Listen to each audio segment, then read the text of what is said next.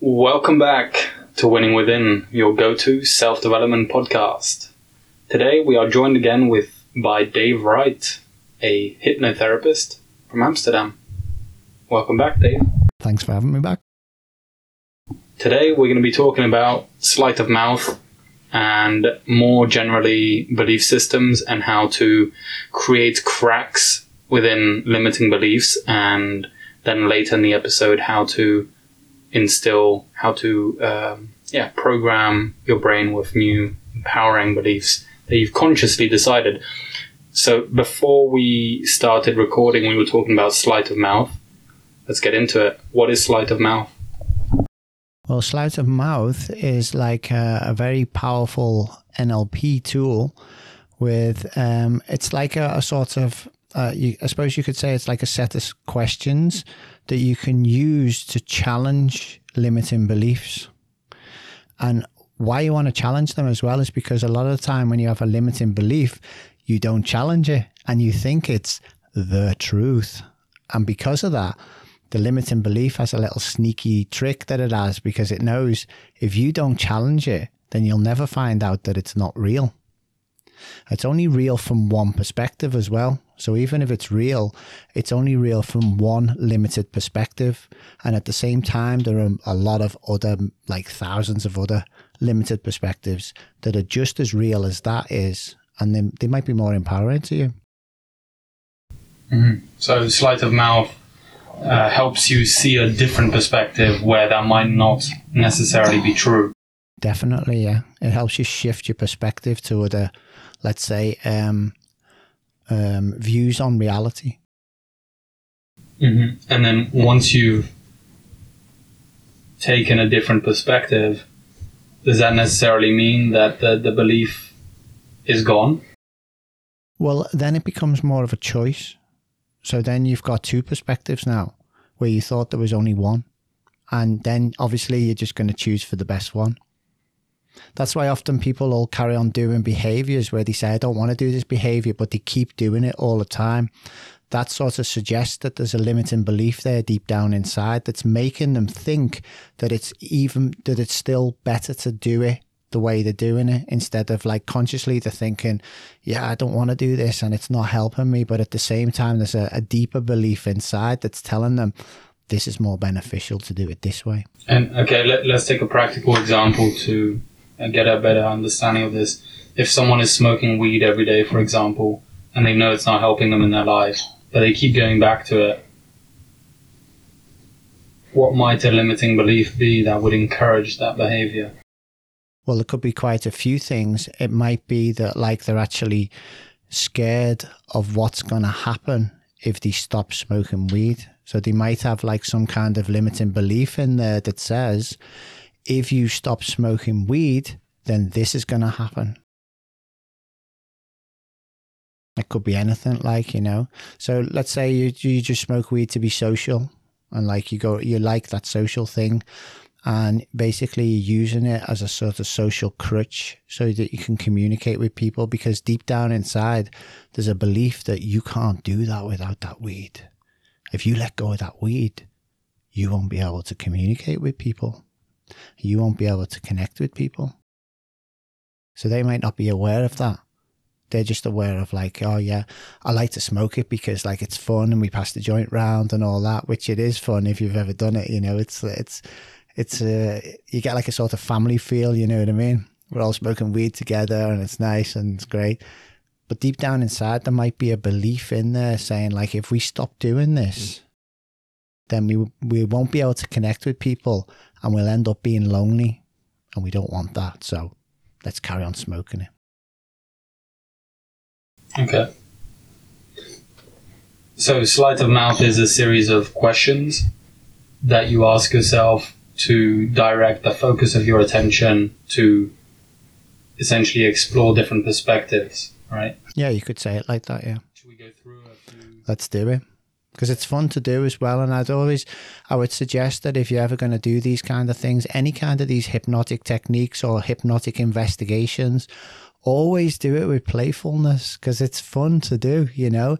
You're like the hypnotic investigator and you want to find out what's powering all this stuff, what's motivating you to do all these things that you don't really want to do and stuff like that. So always be very playful and very curious and that, like, because that's the best way to approach it. Because it's fun then. It's just like a game, basically. I'm just discovering. It's like being a child again, isn't it? You're just discovering and being curious and, oh, what's going on here? And what happens when I do this and stuff like that? And then you make big discoveries and you're like, whoa, that's like pure insightful. Pure fun. Nice. And before we started recording, you also said it would be good to write out all of your limiting beliefs. Definitely. That would be a good suggestion to start, because even the fact of like writing them out on a piece of paper, often when you look back at them and you read them from the paper, you're just like, is this bullshit in my head all the time? Is this what I'm believing? This is complete nonsense, some of it. Even that just exposes it. So it seems like these beliefs have, tricks, like you said. Yeah, they do. The limiting ones need tricks because they want to limit you, whereas the positive ones, they're not limiting you, they're expanding you. They don't need any tricks at all. Okay, so let's say we've written down all our limiting beliefs on a piece of paper and now we have them all there. And then we probably would want to start with the, like you said, the most important ones or the ones that affect you the most. Definitely, yeah. The ones that are bothering you the most or limiting you the most, or the ones you would find the most important to want to change, I would start there, because a lot of the time, all the other ones, they're sort of connected to those ones. So when you let go of the main ones, all the other ones fall away as well at the same time. Oh. Yeah, okay. So, and you also mentioned that it might be good to also, before using the sleight of mouth patterns, to rate on a scale of 1 to 10, how much do I believe these beliefs? Definitely, yeah, because then you can like notice how well it's working, because you'll notice that some of these sleight of mouth patterns, they work amazingly well with a lot of beliefs, but with other beliefs, they don't really work at all. Think of it like a belief seems to be like a concrete structure of being the truth, but they're not. And when you start to challenge them, what you're doing is you're creating little cracks in them and you're creating like little holes in them. And some of them, you'll challenge them with one question and they'll just fall apart completely straight away, because they know that like if you don't challenge them, then it's like concrete. But once you start to challenge them, you just realize like this is not concrete at all. It's basically sort of made of like paper mache or something, and you throw a bit of water on it and it just sort of melts away. Mm-hmm. And how do you actually, because some of your beliefs you might know, you might be like, yeah, I know I believe this and I know I believe that. But how is there like a method to actually like accurately determine what your limiting beliefs are? Well, I suppose it would depend on the situation. So you could think of the situation where you want to do something and then ask yourself, well, what's stopping me? That's always a great question to ask yourself. So imagine you want to do something and you say like, well, let's go back to that one you gave. That was a good example. You're smoking weed. You want to stop smoking weed. You know it's not really good for you anymore because you're not really doing it to get high. You're probably just doing it for whatever, social reasons or whatever. You could be very sociable without weed and still enjoy smoking weed to do other things. So if you start to notice things like, well, I don't know, I want to stop smoking it, but I can't. That would be a question to ask yourself, well, what's stopping me? Stop. And that would sort of start to uncover the belief. So you might think like, well, what's stopping me? Stop. Well, yeah, if I stopped, then I wouldn't feel like I was connected to those people. Oh, now you've just discovered something. And then you could ask, because beliefs are like equations, so they come in like A plus B equals C, or A means B, or A causes C. It's like that kind of equation. So if you've only got half the belief, like often only half the belief will sort of stick out and you'll be conscious of it. So if you were to say like, I can't stop smoking weed, that's only half the belief. So what you can ask then is, because, And then you'll be like, well, because I wouldn't be very sociable if I did. Now you've just discovered the other half. Now you've got the full belief. So I'd notice that if you write them out, notice if you've got the full belief there or if it's only half a belief. So you want to watch out for words like because, which means, all that kind of word, because it makes it makes one part of the belief connect to the other one. So basically, I can't stop smoking weed because I wouldn't be sociable with my friends. Which is a bit sometimes as well, when you get the second part, you think to yourself, that's ridiculous, you know what I mean? Of course I could connect with my friends if I didn't smoke weed. And often this is just under the hood, like we don't explore it. So there's these nonsensical rationalizations for our behavior that we haven't explored. And since we haven't explored it, we're just running our lives through that. So yeah, using the sleight of mouth and engaging in this audit of our limiting beliefs can actually make us realize, like, this is ridiculous. Yeah, that's it. Like, we're living by.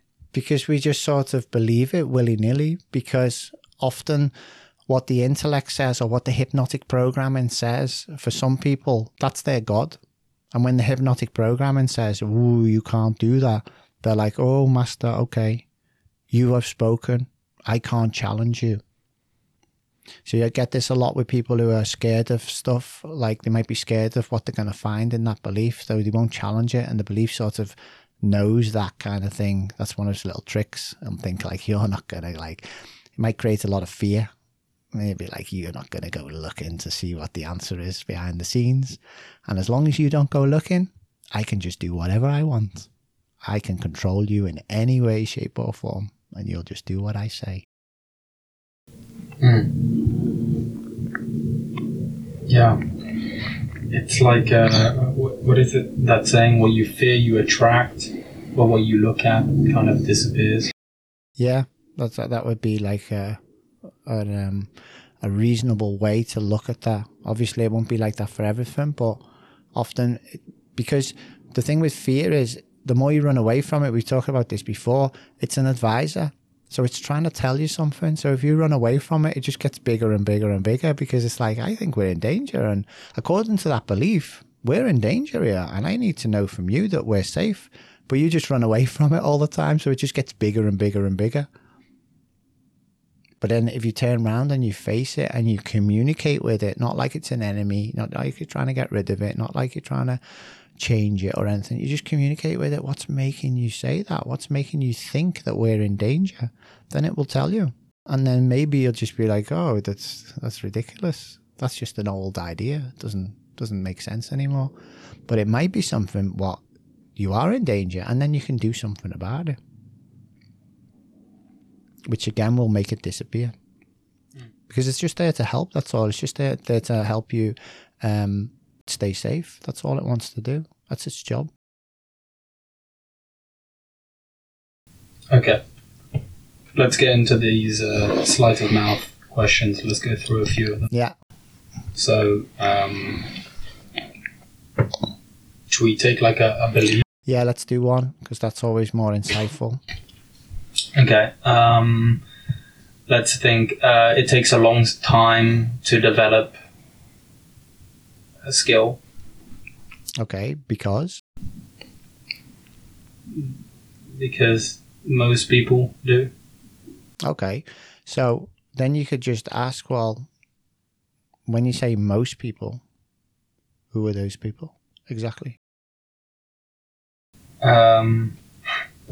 are those people exactly? Just like what I've heard from people.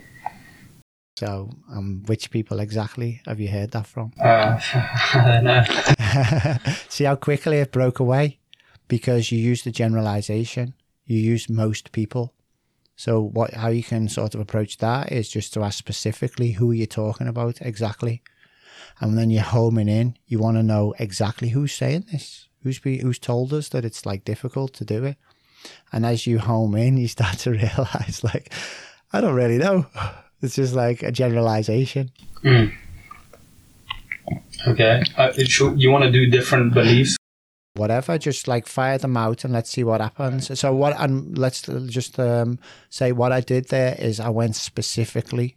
So I homed in on what you were saying, kind of thing. So what you used the generalization, and I recognized that by saying most people, and I homed in on that, and I like went the opposite way because you sort of generalized it out as if it was like everyone, the whole world sort of almost thinks it. You know what I mean? So I went like fine. What do you call it? Like zoomed in completely. I went specific. I want details. I want to know exactly who you're talking about. Yeah. And then often you won't be able to tell me because it's just a generalization. Okay. Another belief. I wouldn't be able to read. I wouldn't be like, I've heard of like speed reading, and like people can read like super fast and understand. Mm-hmm. And I don't believe that I would be able to read super fast like that and also retain like and comprehend. Okay, because? Because I think that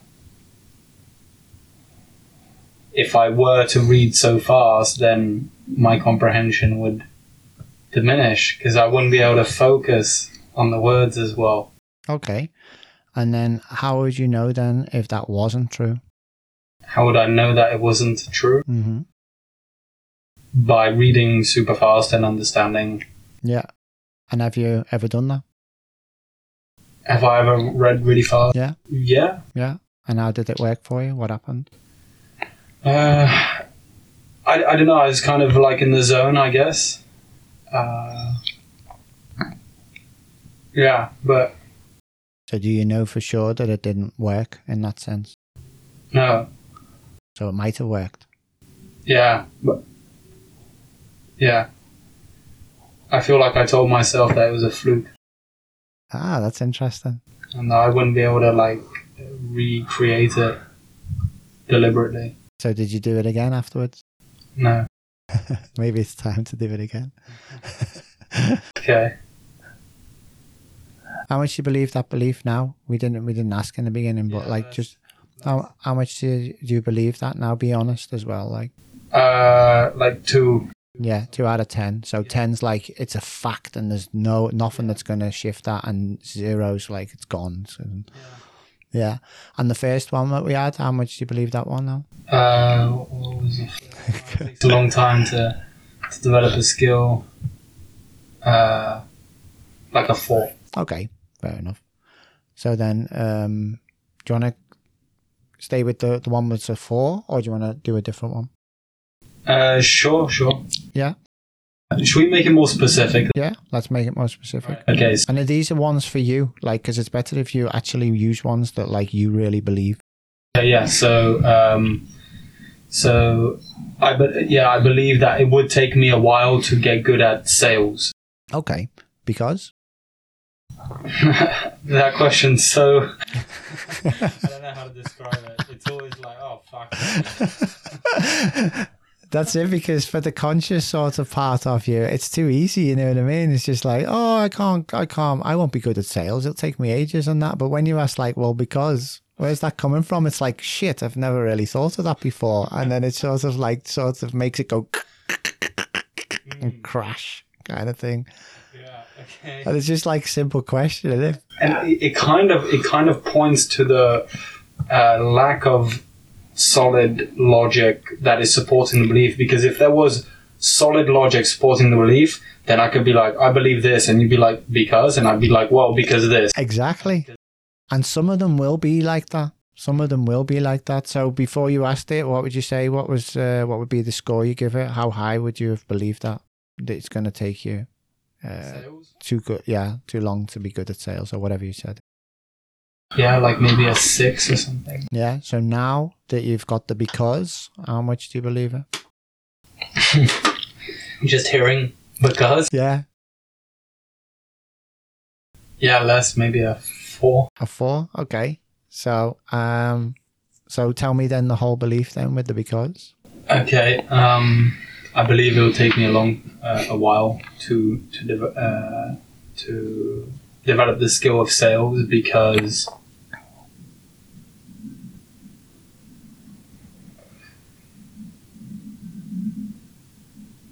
I don't know. Yeah.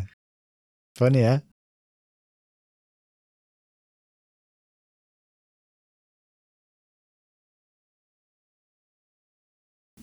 Huh. Maybe because there's different parts of sales to understand. Okay. Fair enough. So how would you know if it wasn't true then? Like, what kind of experience would I have to have? Yeah. What would be your evidence so you know for sure, hey, that belief that I had that it's going to take too long or whatever, that's just complete nonsense. Well, I have a sales job I'm about to start. Mm-hmm. Then I suppose I would just, off the bat, just be making a lot of sales regularly. Yeah. Just be, making loads of sales and be like, oh, well, I'm doing really well already. So what would happen if you started to believe that That, you could just make sales? oh, then I would. Then you probably would, wouldn't you? Probably would. Be a better mentality than approaching it with like, oh, it's going to be too difficult for me to learn and there's all things that I don't know and stuff like that. Yeah. Because remember, that belief, it's a very limited perspective. It's looking at that, whatever it is, in this case, making sales and stuff like that.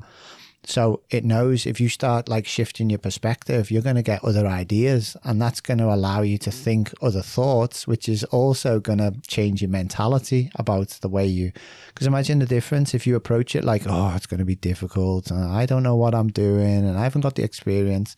And now you come with, well, I'm just going to do my best with what I've got and we'll see what happens. That's a lot more empowering belief.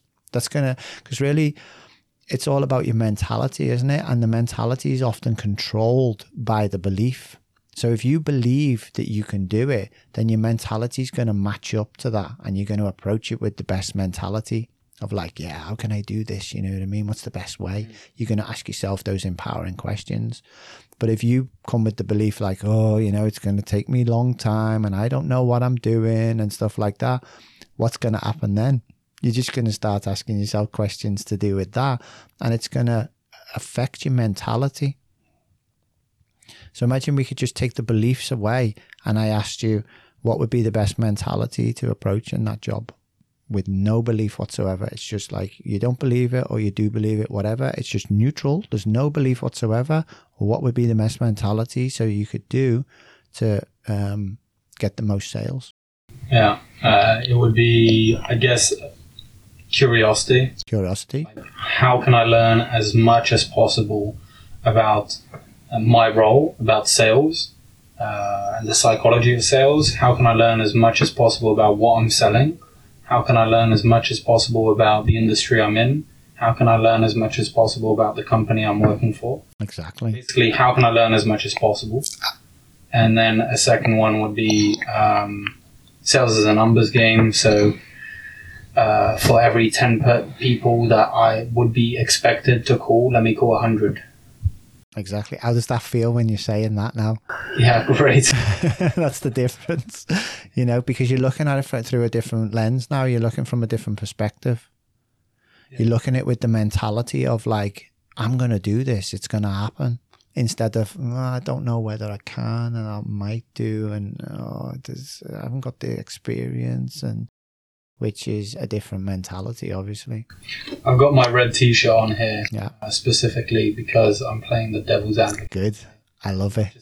Yeah, go for it completely. Go hardcore devil's advocate. Great. Because that's the best way you get the best insights out and stuff like that. Nice. So I can totally see how having this mindset would be conducive to having to getting great results. At the same time, I could also see someone thinking like that for a while and being like, yeah, what's the best way? Let me be curious. Let me learn as much as possible. Let me call loads of people for a while, and not to stay in that mentality. Because you can, it's easy to like put on that mentality and think of it, especially when you're guided to do so. But who's to say that that mentality is gonna, how do you get it to stick? Well, I suppose it would be different in every situation, but you could just ask yourself, if it's not working for you, you could just ask yourself, well, what is helping here? What am I doing at the moment that's helping me? And what am I doing that's not helping me? And always be open to adjust all the time. So it's not like, okay, we challenged some limiting beliefs in the beginning and we let go of some stuff and we started off with the right mentality and that's it now. I don't have to do anything now. I've done it now. There's nothing to be done. That's going to limit you again, because you're living in the here and now, and life's a process in it for the puppet, like what I like to call the puppet, the person. For the person, it's a process. So if you're not prepared to learn along the way and make adjustments all the time along the way, then you're going to get stuck sooner or later. And then you're going to go back into the mentality of like, oh, I can't do it because, and then come up with some more limiting beliefs about why you can't do it, instead of just asking yourself, well, what am I doing at the moment that's helping, and what am I doing that's not helping, and do more of what's helping and do less of what's not helping, or adjust what's not helping to help more. So it's not like you start off and you just change those beliefs and then you have the right mentality and that's it. Always be adjusting your mentality, because you don't know what you're coming up against. Therefore, you're always going to be in the here and now, adjusting, always like fine tuning your mentality. Think of it like a garden, you know, you've grown a garden and that, like, you're not just going to leave it now just to grow. Every now and again, you're going to come along and you're going to clip a few things, you're going to pull a few weeds out and stuff like that, you know?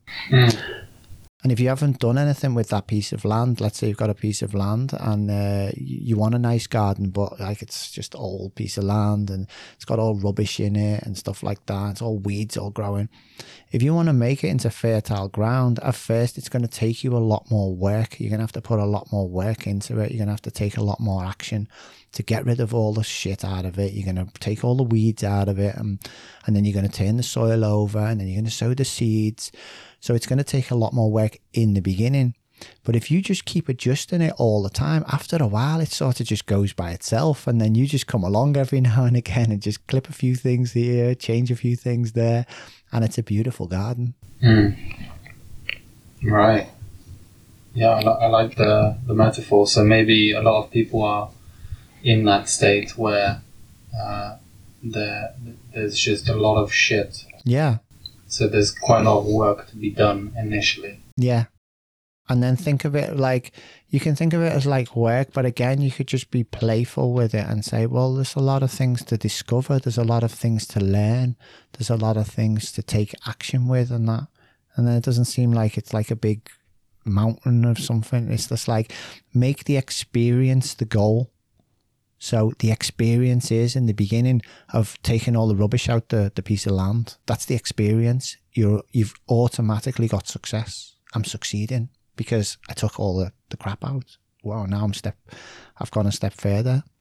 And then what's the next one? Oh, I'll take all the weeds out today. Make the experience the goal. The experience is taking the weeds out. Oh, success all the time. I'm already there. Because I'm just making the experience the goal. And then you're getting like added bonus, of course, because you're making the ground fertile and now you can sow the seeds and stuff. And after a while, the seeds are going to grow, aren't they? And you don't have to do anything there. You've put that process into action and now you're just going to be like coming along, being a little caretaker every now and again, clipping a few things here and changing a few things there. Just like the gardener, like be the gardener of your own hypnotic programming, you could say.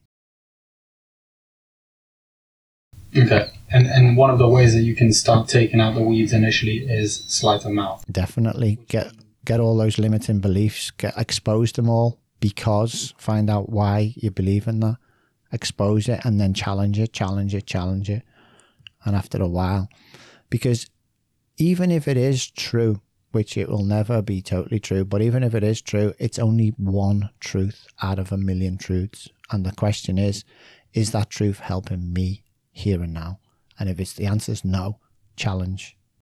And say you had a belief that you initially believed like 7 out of 10, and then you did some sleight of mouth and now it's like a 4. You just drop it, you leave it? Well, I would just carry on with it. I'd just use maybe another few tools from your package of sleight of mouth tools, which would be those kind of questions, investigation questions. I would again, it's playful. You're playing. Oh, it's down to a 4 now. Let's see if we can get it down to like a 2 or whatever. You know what I mean? Use some more tools and check it out and challenge it again. And are there different questions you can use for each tool? I suppose there is in that sense, yeah. But what you can do, because I suppose what you could do is for each tool, you could pick out a question that sort of works for you. And after a while with using the tool, you'll notice that you'll be able to ask it in a different way. Because especially with NLP, it's massive. And like sleight of mouth, it's not that big, because I think there's only like 14 or 15 of the standard ones.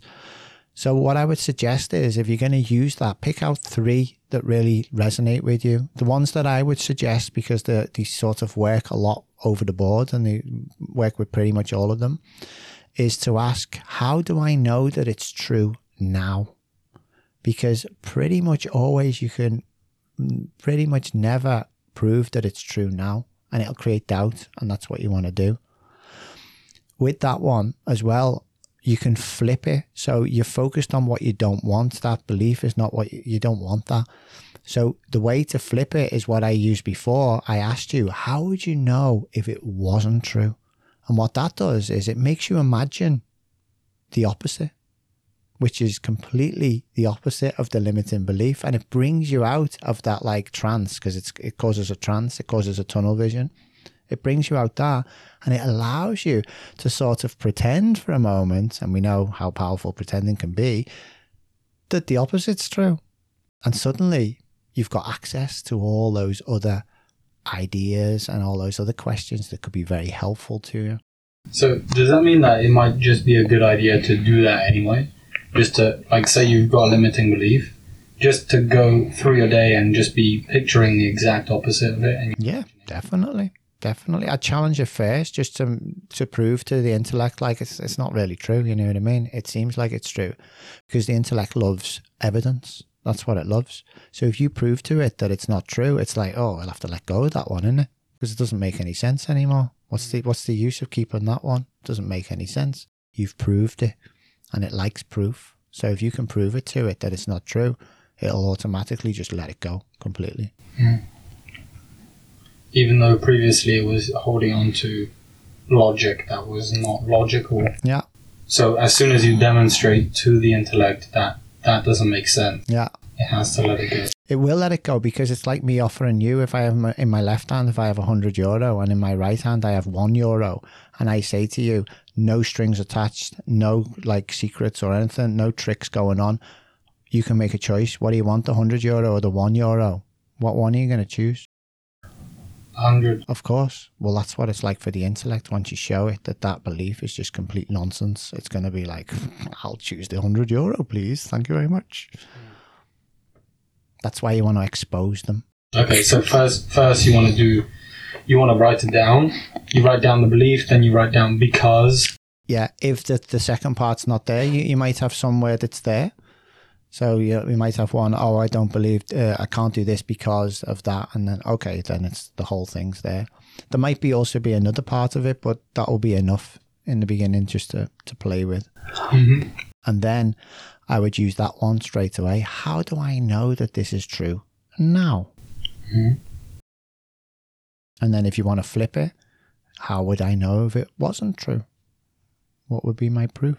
Because it makes your imagination create the opposite reality. And then you go into that and ask questions from out that tunnel vision. And now you've got access to all things that you didn't have before. So that would be one. Another highly recommended one, what I often use, I think it's called, because they've all got names, I forget the names of them, but I think this one's called consequence, if I remember rightly. So you ask someone, well, what will happen if you carry on believing that? So let's use it with the sales one. So you've got the sales one. What was it? Still at a 4, something like that. What was it exactly? I won't be able to make enough sales because... That it would take me a while to like learn and get good at sales. Okay. So then you can ask like, well, what will happen if you continue to believe that?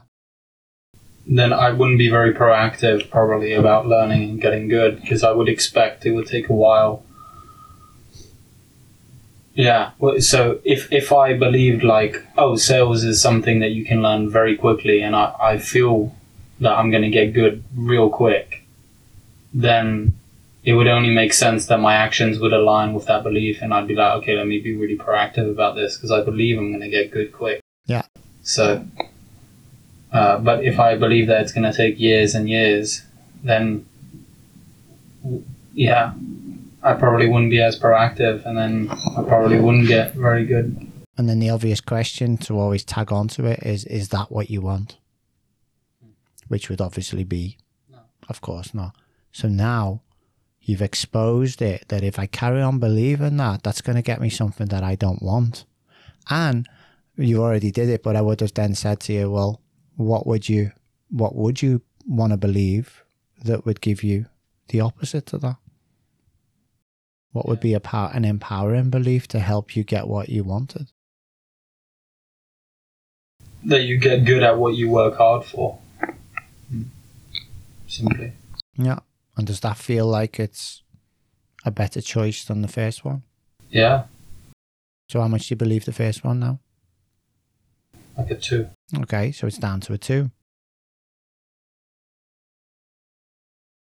So then we could ask them, well, what makes it at a 2? What makes you still believe it?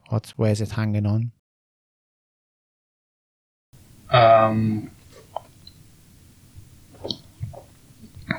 Maybe, well, because like there's no what if I don't work hard? Mm-hmm. So is there any reason why you wouldn't work hard?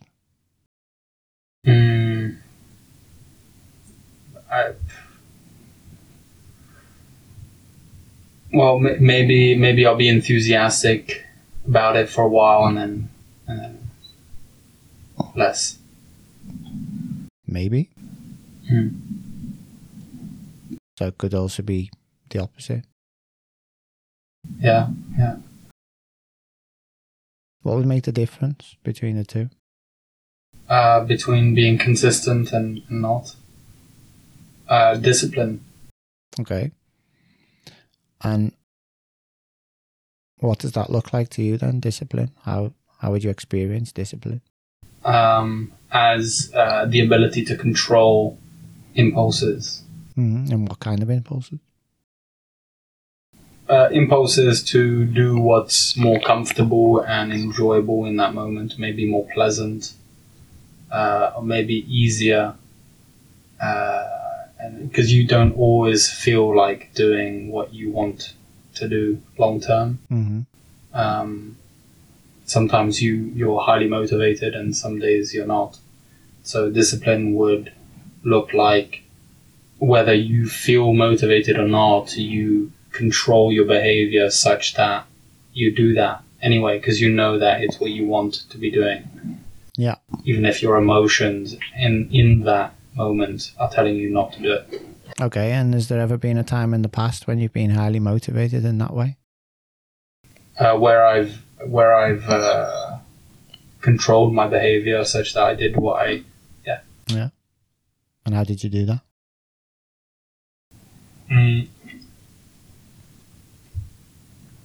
How did I do it?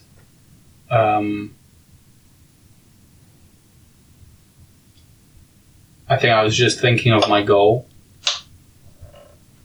And so I was like, well, no, because I want to achieve this. So could you use that same strategy with this now? Yeah.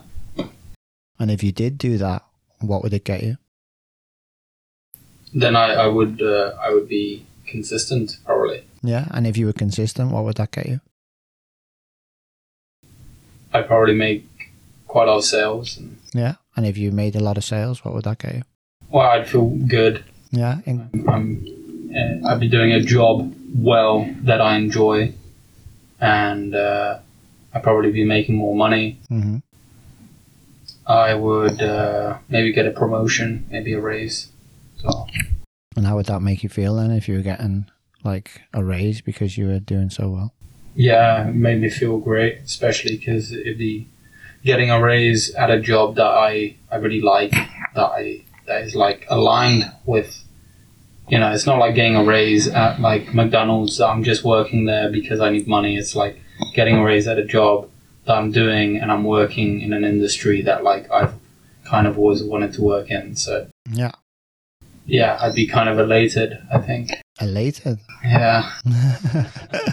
So what would happen now then if you believed that you could have that discipline in the way that you've done it in the past, so you know you can do it, and you believed like I'm going to end up like feeling elated because I'm really doing something that's like not only important to me, but I'm giving value to other people? What would happen if you believed that? Yeah, I'd feel highly motivated and empowered. Yeah. I do feel that right now. Exactly. Because you just imagine that you went into it, you stepped into the character of the person who thinks like that, feels like that, and acts like that. Because you know you've done it in the past, you've played that character in the past. And basically your subconscious just said, well, we've played that in the past, so there you go. Step into that character, and you stepped in and you felt it, and it was like, wow.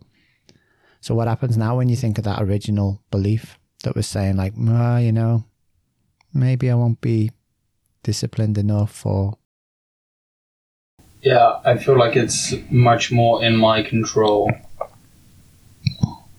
And it's up to me to just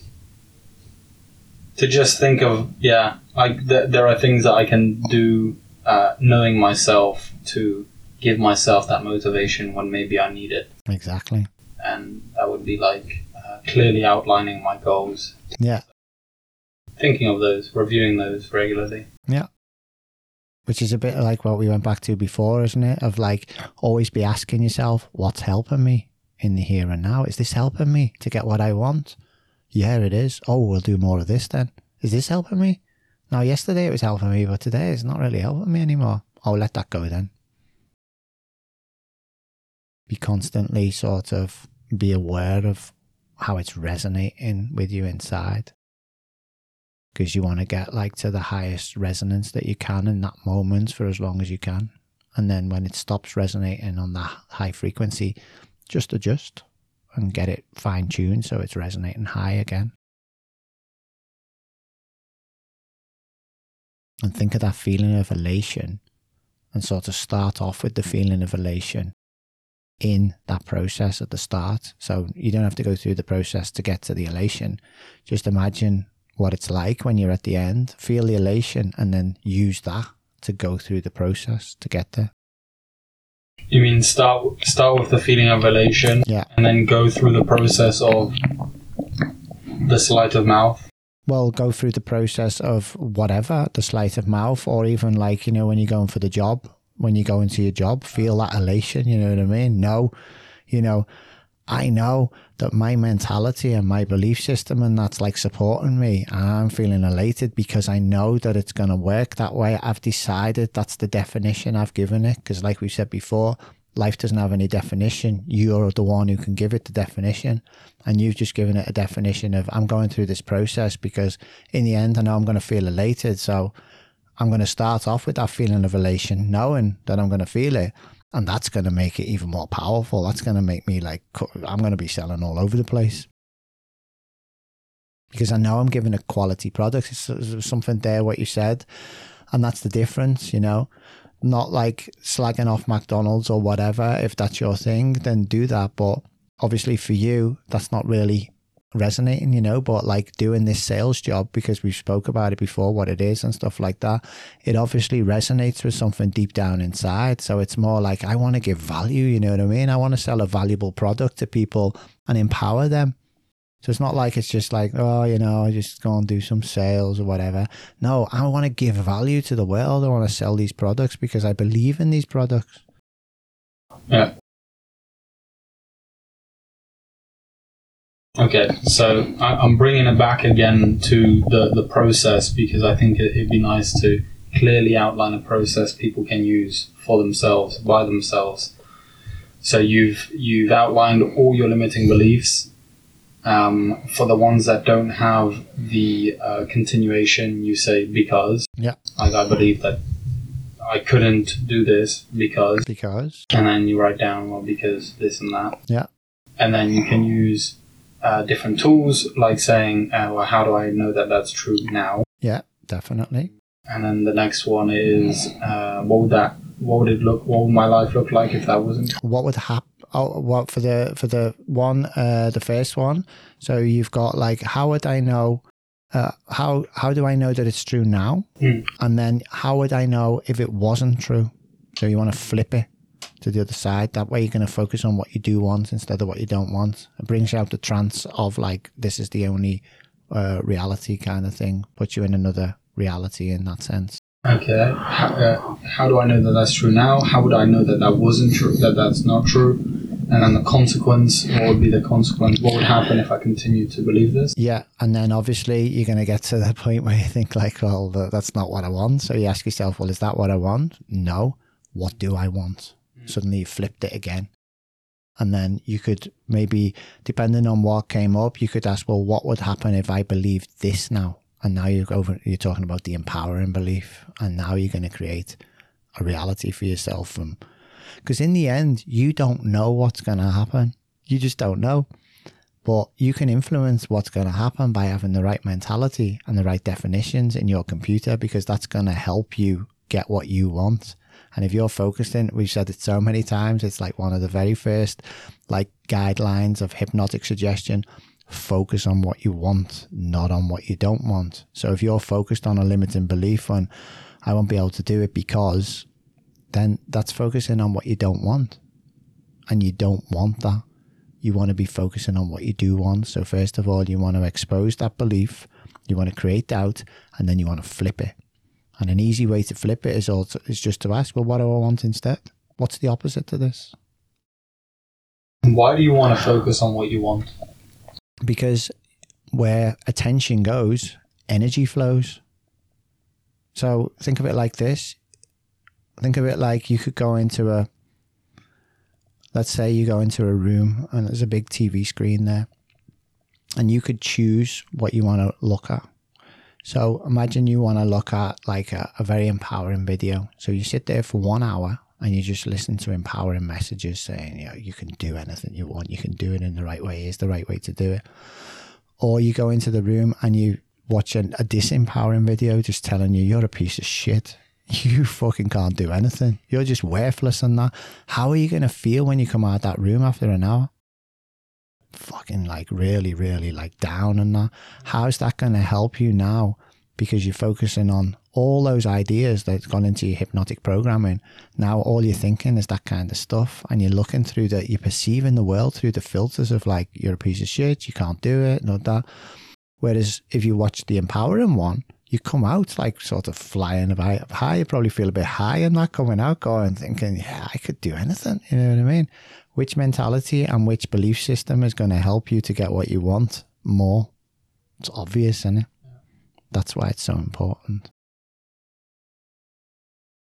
Because you're programming your computer literally, wherever you give your attention to, you're saying to that person or saying to that thing, whatever it is, TV, radio, podcast, whatever, person, doesn't make any difference. You're saying to it, give me hypnotic suggestions. Program my biological computer with your information. It's like a thought or something, like if you have a football game or something, and you're thinking like, oh, I'm not gonna play well, or you're thinking like, oh, I'm gonna kill it, I'm gonna play really well, then either in both situations you're hypnotizing yourself. Basically. Well, the hypnotic program is always hypnotizing you all the time to believe certain things. Because you're like the screen of a TV, and the hypnotic programming is just like the picture on it. And so do your beliefs basically determine what you... Because we're always like visualizing and picturing stuff throughout the day, whether consciously or not, right? Yeah. So do your beliefs determine what you're going to imagine? Well, they can have influence on it. So they're just one input that could be. So for instance, you know, if you go to a certain, let's say you go to a concert and it's music that you love, that's going to influence you in a certain way to feel a certain way. Whereas if you go to another concert and you hate that music, that's going to influence you in a certain way as well. And that might depend on what kind of belief you've already got in there about the band or whatever, but maybe you haven't seen that band before. And in that sense, it might be more to do with the situation, the vibe that you're there. There's so many like inputs all at the same time that can influence how you feel and your experience of what's going on. And beliefs are a big one because they're in there all the time. They're directly influencing you all the time. That's why it's so important. Like, because where did they come from? They came from experience, or they came from your hypnotists, your mother and your father. They told you this is the truth, and you just went right in because you've got no reference. It's only when you grow up later on that you start to think, oh, they don't really know what they're talking about. I thought they were like gods and they know everything, you know? And then you realize, oh, they're just people like me. They don't know anything. Well, they know things, but some of it's bullshit and some of it's true. They're just doing the best with what they've got at the time. That's what it is. And that's so important to like sort of to realize this and start going into your garden and asking yourself, what kind of plants do I want growing in my garden, you know? How do I want my garden to be? Am I just going to like not care and just let everyone else throw junk in it and all that, like, and then complain that, oh, my garden's crappy, I don't like my garden? Or are you going to take like some action and like think, oh, you know, my garden's full of weeds and all kinds of other people's crap that they've thrown in there. It's time to do a bit of a clean out and throw all that crap out.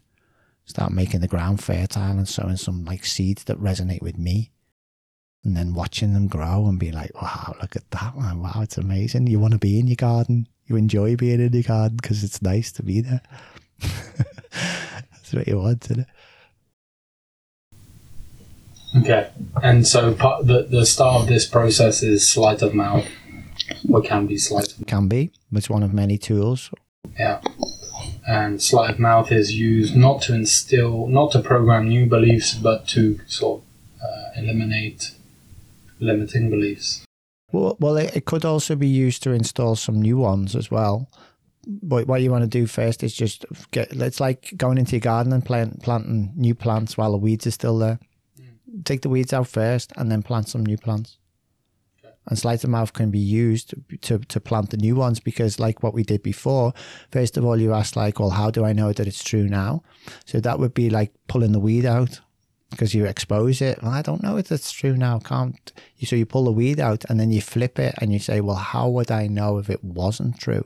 And now you're planting a new seed because you're focusing on what you do want now. The same with the consequence one. What's going to happen if I carry on to believe this? You're going to, this and this is going to happen. Is that what I want? No, totally not. You're pulling the weed out. What do I want? Now you're planting a new seed in the place where the old one was.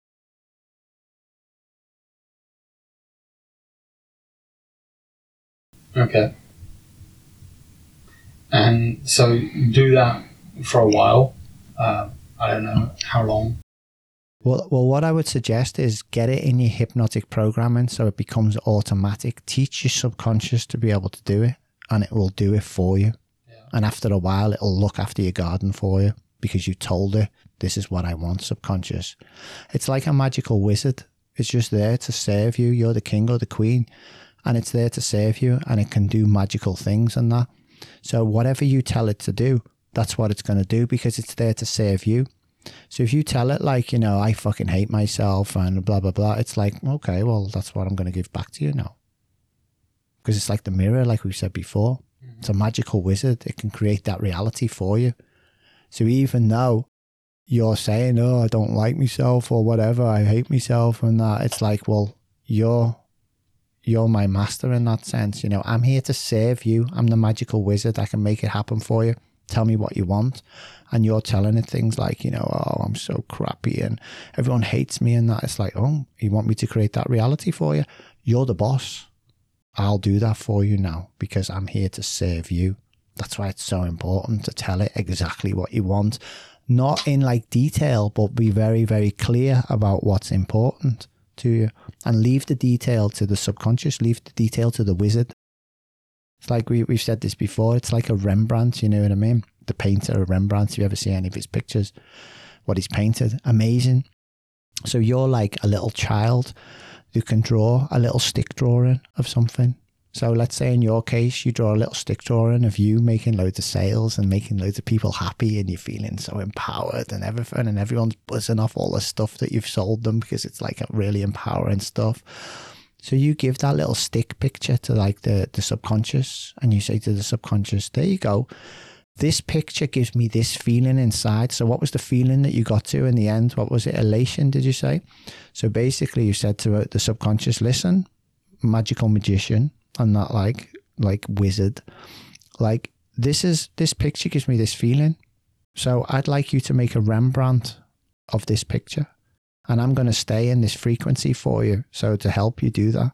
And as I stay in this frequency of elation and other feelings probably that go with it, then it will create a Rembrandt out of your very simple childlike picture, and then bring it back to you and materialize it in your reality. So what it'll give you will be like probably 1,000 times better than what you could imagine, because you've only got the childlike a possibility to like do a little stick picture and stuff, but it's like the magical wizard. It's going to come back with like things where it's just going to blow your mind. You just be like, whoa, I couldn't have even imagined that, you know?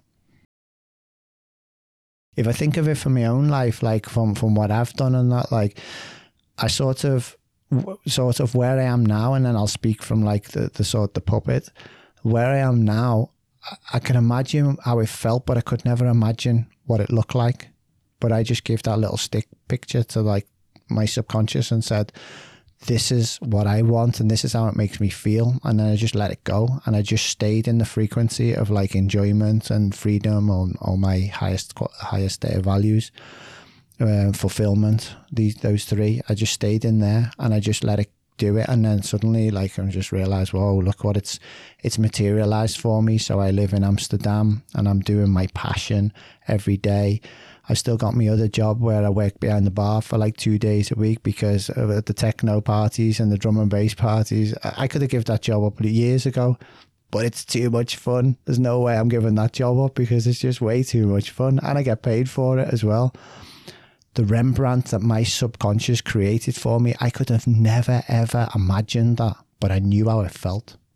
So I just gave it that little childlike picture and said, this is what I want, this is how it feels. And my subconscious said, I'll get on that for you. And just created it like piece by piece by piece by piece. And then bam, suddenly one day I sort of realized and I think, whoa, I'm living the dream here, you know? And when you say you gave your subconscious the childlike drawing, what did that look like? Would that be like when you're walking on your way to the supermarket and you choose to think of that? Or was it like a formal practice, like every day before you went to bed or something? Or it was just basically a simple instruction from what I find important in my life. So I just said like, well, the most important thing for me in my life is happiness, and I'm going to put that on number one. And that was my childlike drawing. And the subconscious said, I'll get right on that for you. So I didn't make it complicated or anything. And then all my actions were in line with that. So that's often what I say to people when they come to me and they want to be happy and stuff like that. I often ask them, well, on a scale of 0 to 10, how important is your happiness to you right now? And anything like lower than a 5, and I'll be like, well, there you go. You know what I mean? It's not even important to you. So how can you expect to be happy? And they'll put other things above it, which will be the hypnotic programming telling them that you should be doing these things, you know, which is making them feel unhappy. So all I did is I just said to my subconscious, listen, being happy, because my highest value is enjoyment, which you could translate as happiness. So I said to my subconscious, look, this is my highest value, which it knows that anyway, obviously, because it knows everything about me.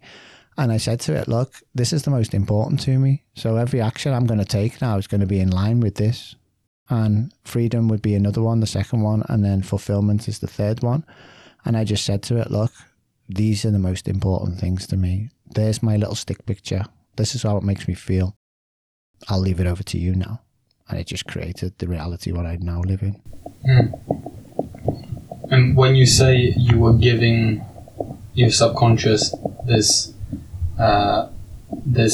drawing, what I'm asking is, because for anyone listening, they might be like, oh, that sounds great. Okay, I'll start doing that. But I still don't understand how I start doing that. That like for like a minute every day? Do it 3 times a day? Well, I would say just do it all the time. Just limit, just like for my childlike drawing is like just to ask yourself, well, what's the most important thing in life? Think of what that is and just do that all the time. And get out the way. Don't say I'm doing it because I'm going to like micromanage and make it all materialize in the way. No, just stay on that frequency. So I just like whatever that would be at that moment, at that time. So for me, enjoyment, like we've said before, I think on like the last one, is like just stay in that frequency of enjoyment all the time. Because that's basically your childlike picture given to the subconscious saying, this is my simple picture. This is how it makes me feel. And at the moment, it might be drinking a cup of tea. At the next moment, it might be riding on the bus. And the next moment, it might be by a concert or whatever. Just stay in that frequency all the time and make it very clear to yourself. If you ask yourself, what's the most important thing for me in life right here, right now? The answer is, for me, happiness, enjoyment. That's my childlike picture. And just do that and then just live in line with that. So live in the feeling that what you want is already happening. Well, it's more like live in the feeling. And then it doesn't matter to me what's happening outside. Because that's where a lot of people go wrong. That's where they get in the way. Because what you want to do is you want to give it to the subconscious, but not tell the subconscious how to do it. You want to tell it directly what you want. I want happiness, and then take away the want. I choose happiness. I am happiness today. I'm going to do everything I do today is going to be in line with what I choose to experience right here, right now, and just detach from the future completely. As if the future doesn't exist. You can go there with your intellect and like, have a little play there and think, oh, this would be nice and I'd like this, you know what I mean? And again, they'd be like little childlike drawings for the subconscious to sort of give it a sort of idea, and you think, oh, that feels nice, but don't get stuck in that's better than here. That's the trick. That's where most people go wrong. They think the not here and the not now is better than the here and now, and that's where you go wrong, because that's when you're getting in the way. The magical wizard can't work like that because you're getting in the way. So the metaphor that I often give is like, imagine I want to renovate my house and I call a company up who's expert in renovation. And I say to them, listen, this is what I want. And I give them a very simple plan, very clear. And then they come round and they start working. And there's like a painter, a plumber, whatever, all these people. And I go up to the painter and I'm like, are you sure you want to be using that brush? Because I think you should be using that brush and not like, are you sure you want to use that colour? Are you sure you want to paint like that? You should paint like this, right? And I'll go to the plumber and say like, oh, you sure you want to be putting that pipe in that way? Is that the right pipe for this time? They're like, get the fuck out of my way. You're getting in my way. You're micromanaging. We know what we're doing. Get out of our way. You gave us a very simple instruction. It was very clear. We agreed on it. And now you're just getting in the way all the time. I'm trying to work here. It's like going up to Rembrandt himself while he's making a painting going, are you sure you want to use that colour, Mr. Rembrandt? You sure you want to paint it that way? Or maybe you should paint it the other way. Get the fuck out of my way. That's what you're doing when you go into the not here and the not now and thinking that that's better. Why? Because you're just getting in the way. Sorry? You're just getting in the way. But you're getting in the way by not appreciating the present. Exactly, because that's where the feeling is that you want. The happiness that the happiness that the intellect's looking for in the not here and not now is right here, right now, all the time. The enjoyment that the intellect's looking for in the not here and not now is right here, right now. But not everyone feels happy or joyful. That's because they're too busy in the not here and the not now. So you're saying that as soon as someone just commits to being present, they'll be happy and joyful? Well, I wouldn't say, like, I don't really like to use that word present, because it's confusing to me, because as awareness, I am the presence.